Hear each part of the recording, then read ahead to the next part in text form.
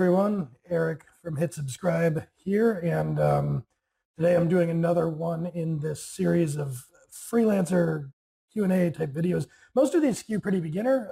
This one is not like that. I mean, I don't think of this as a beginner topic, when should I quit freelancing? And in fact, I've been asked this a number of times over the years, and I think the most recent time, the reason it's prompting me to do this, I want to say the person asking it is not a beginner, it's an established freelancer.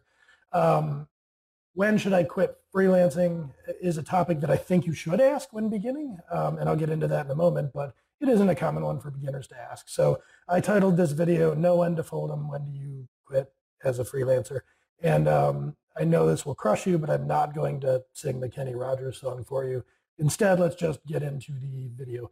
The first thing I'd say on the topic is, as I kind of alluded to a little stumblingly on the way in, you ought to establish this as a beginner freelancer. And kind of here's what I mean. In my consulting travels over the years, one of the things that I would always recommend for people who are looking to undertake a new initiative or make a change or whatever they were bringing me in to do, would be to define success criteria up front. You know, what are you trying to do with this initiative? We're about to do something new. What are we looking to get out of it? But then on the flip side of that, you would also be well served to define failure criteria. So if we're undertaking a new initiative, if we're going to do things differently, how do we know when that's not successful? How do we know when to quit, when, you know, we're throwing good money after bad?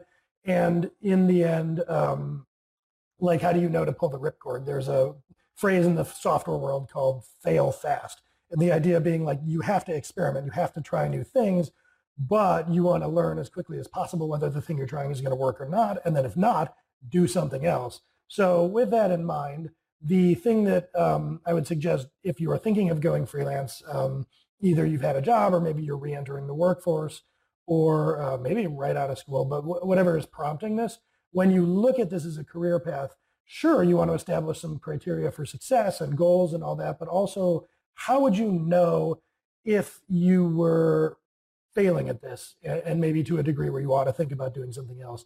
So I would suggest actually going in up front to define failure criteria. So what might that, oh, I'm getting notifications. Pardon me. I've got to get in the habit of closing browser windows. What might it look like? What are some failure criteria that you might want to establish when you're going into freelancing? I think, you know, let's start with the easiest one. If you are a salaried employee, especially if you're a primary breadwinner or a double income household, significant contributor to that, you would want to establish some date at which you were failing to bring in money and it became a problem. And ideally that wouldn't be a date where you were in like personal credit card debt. I would suggest that you establish a runway. You know, I have X amount of months where I could survive with no income.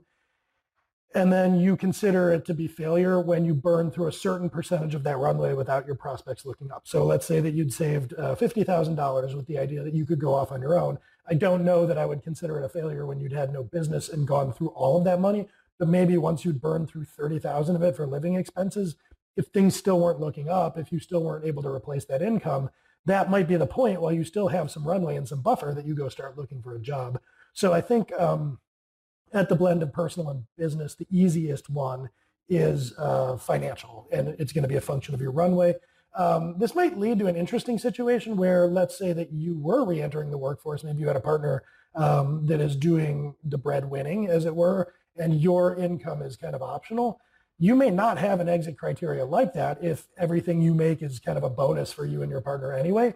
In that case, you might think of other criteria. I made a couple of notes here, but one that I can think of is, let's say that you set an income goal. You wanted to freelance and you wanted to work, you know, more or less full-time on the business, and you were hoping to earn, let's say, $100,000 a year doing that. So that was the goal. You thought that was a reasonable level of income. So maybe you start freelancing and you're a year into it, you're 2 years into it, and you've seen some growth, but you're plateauing at 40 or 50K a year. Now, whatever your reasons for wanting to bring in 100K in revenue, if you're plateauing somewhere below that, and you don't see any great options to overcome that plateau, that might be another trigger point as to, hey, this isn't lining up with what I hope to get out of it. And at the very least, you should assess there whether you can somehow get above that hump or not. So I'm not advocating that if you hit a plateau, you just give up. That's not what I mean. It's more that the plateauing would be an inflection point, and then you would want to reassess, like, is it reasonable for me to get there? So if you wanted to make $100,000 a year, and what you learned over the course of 2 years of freelancing is that the going rate for whatever you're doing caps out at like $30 an hour. There's no planet where that adds up to $100,000 a year. So even if you're working 40 billable hours a week at $30 an hour, what's that? It's about $60,000 a year. Well, now you're looking at a situation where in order to command what you were going to command, you'd have to go into a whole different line of work or create a different kind of business. So that might be the moment where you say, wow, I'm really not going to get to this goal. Maybe I should think about a different kind of path, whether it's a full-time job, different freelancing practice, et cetera. The other one I'd bake in from the beginning has to do, I'd say, with lifestyle. So this one might not be as low on Maslow's hierarchy of needs as like earning enough income to support you and your family and whatever you need to do. But you might pull the ripcord when you hit a certain level of misery, meaning you might say to yourself that if by the end of a year or two, you're not settling into kind of a 40-hour type work week, meaning in order to hustle and get business and satisfy that business, you're working 80-hour weeks. That may be something that you do at first, especially when you're excited to get going with your practice. If after a year or two, you're still working 80-hour weeks, I would ask myself, is this really what I want to be doing? And it's better to define that up front when you're less in the moment, because if you never have defined that up front and you're in it, making money, albeit working 60 to 80 hours a week, after a few years of that, even if you're experiencing burnout, it can be easy to say like, well, I'm so close. It won't be like this forever. It's going to settle down, like you're too in the moment. Whereas if in the beginning you had kind of said, look, if in order to earn this 100K a year I want to make, I have to work 80-hour weeks from day one, you set that up, then if you find yourself 2 years in working those 80-hour weeks, it's a little more of a dispassionate way to address this. Like past you is looking at current you and saying, hey, this isn't good. Get yourself up out of the weeds and figure out something else. And I don't know that it's hours worked per week. There are other sources of misery that you might define. If you're, like, say, sensitive to feedback and you're constantly getting brutal feedback from your clients or having negative interactions that just make you dread getting out of bed in the morning, if you know yourself well enough to know that that might become relevant, then I would suggest, defining certain things like that. If you're getting heartburn ahead of client calls or whatever it may be, know yourself and understand what an unpleasant, bad lifestyle looks like, and set that out for yourself as, if I'm still in this situation with no real immediate hope of getting out of it, then I kind of want to pull the ripcord and get out of here. A good way to do this, especially if you have been working a job for a lot of your career, is to think of it as historically when you've quit a job, especially if you've quit a job with nothing else lined up, what happened? What made you do that? And take that experience and kind of lay it out before yourself. And then in terms of lifestyle goals as a freelancer, or I guess any kind of business owner, you could say, what would this look like? If it's hating feedback, or if it's that you hate having meetings, or if it's that you hate working long hours, whatever it may be, whatever prompted you to quit, line that up in front of you and then check in on it periodically from time to time. So that's why, or those are the ways that I would advocate setting boundaries in advance so that you can know if it's time to bail out on what you're doing. Now, for the person that's asking this question, for a lot of people who might be interested in this, if you're freelancers, that doesn't do you a lot of good. You can't, create some rip in the fabric of space-time, go back and set these criteria. So how do you know this if you're in situ? For me, one of the things that because throughout my career, I went independent, about 8 years ago, I guess. But during that time, I've done different things. I've done long haul kind of engagements with clients. I've done subcontracting. I've done shorter bursts of consulting, and so on and so forth. So even though I've been independent for a long time, the nature of that work that I've done has shifted. And one of the things I've learned about myself that indicates it's time to maybe retool my practice or what I'm doing is feelings of burnout, again, similar to what you would experience for a job. Now, for me personally, that tends to be a feeling of not looking forward to the work week. Like Sunday night comes and, oh man, I really wish I weren't doing this stuff on Monday. For me, it often would manifest in the form of cynicism. Like I would notice myself becoming more and more cynical about what I was doing. So look at that, look to yourself and what you're experiencing. And burnout's going to feel differently for different people. Like there are people who I think experience burnout where one day you just like can't get out of bed. That's a pretty strong sign to say that you should probably do something else. But for me, it's subtler, and I look at it through the lens of like, is my personality changing because of this work?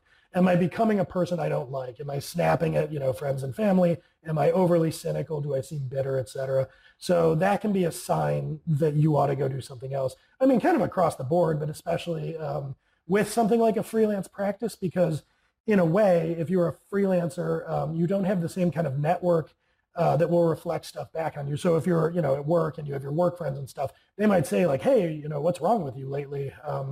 As a freelancer, you have a lot less of that type of feedback. So I would say you have to be more introspective of it. And if you find yourself bitter or acting in a way that you don't normally act, that might be a sign that it's time to go do something else. You might be super stressed out. So at a job, even if your job is secure and you find yourself not liking it, that's one thing. But as a freelancer, you are off on your own, breadwinning. And so if you say like, I don't like this, your income can very well suffer for that in a way that it wouldn't immediately at work.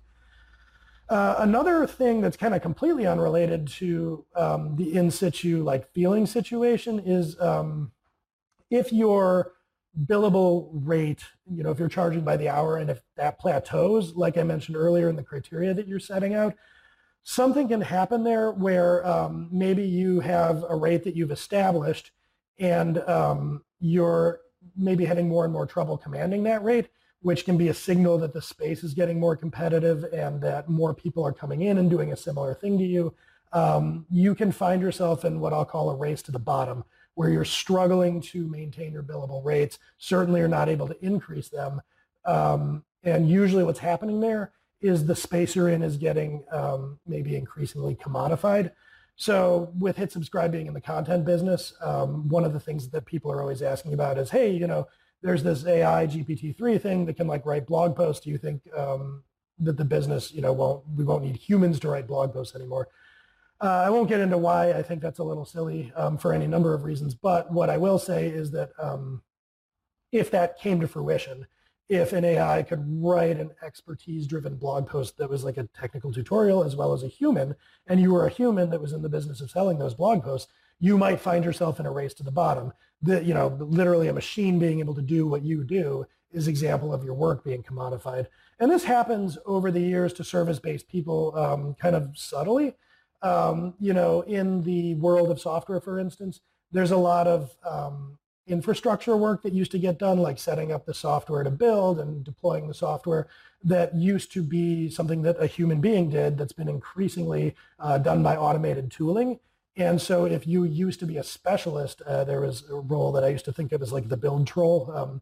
If you used to be a professional build troll charging a certain amount of dollars per hour, and then the machines are coming along and doing it instead, you'll find yourself in this pricing race to the bottom.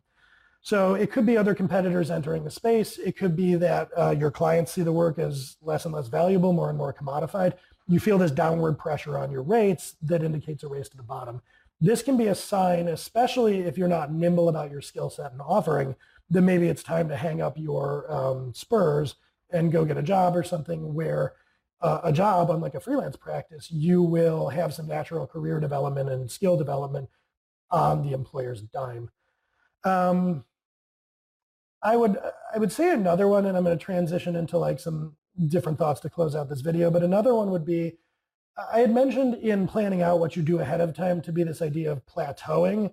And I'm going to say, if you find yourself plateauing in earnings in what you're doing in general, and there's this feeling of being on a treadmill, you're not building any equity in the business, that might also be a sign that it's time to either do something else or hang it up.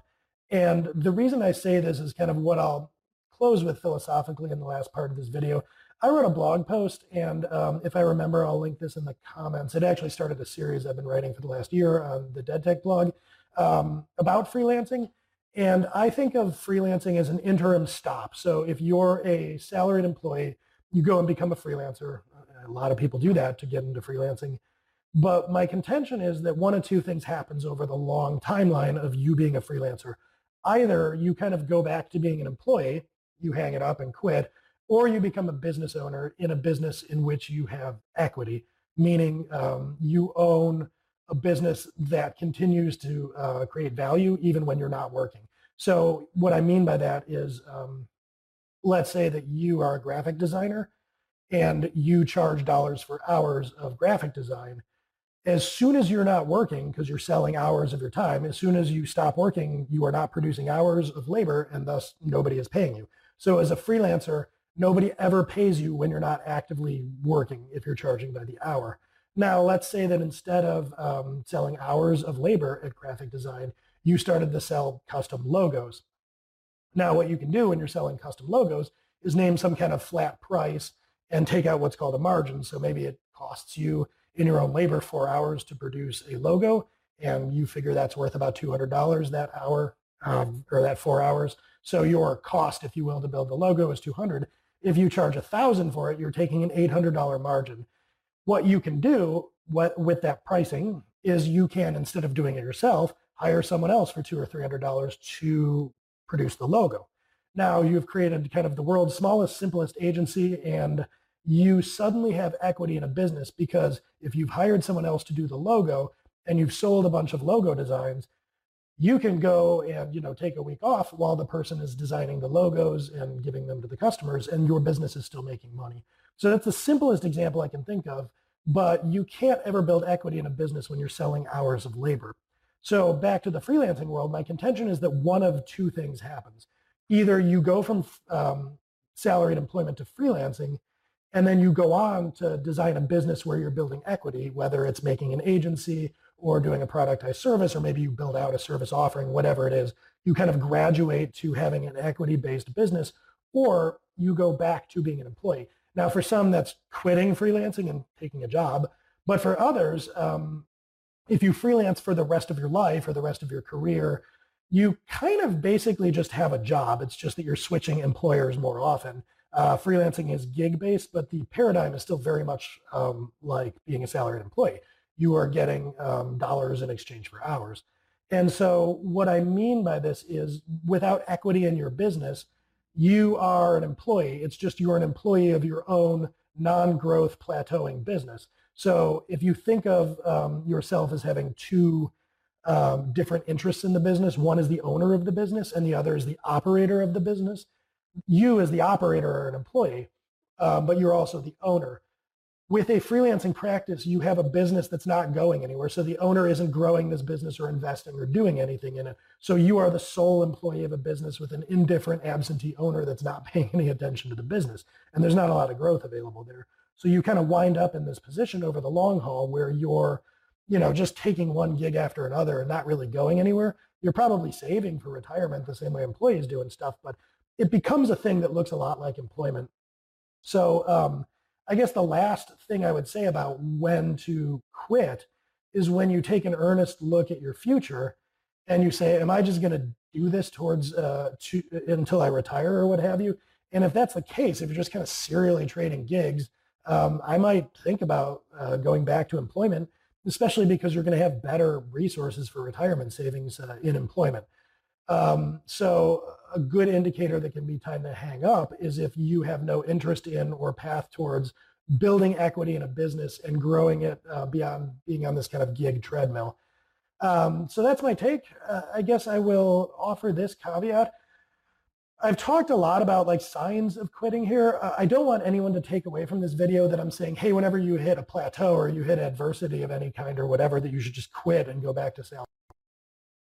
You can. It's kind of a grind, I would imagine, but you can absolutely do that. Maybe you want to move on from thing to thing quickly and be able to take breaks in between and not answer to a permanent employer. All of that can be done. So I'm kind of throwing all of this out here as essentially just like indicators or things that you might want to evaluate when you're thinking about whether it's time to quit.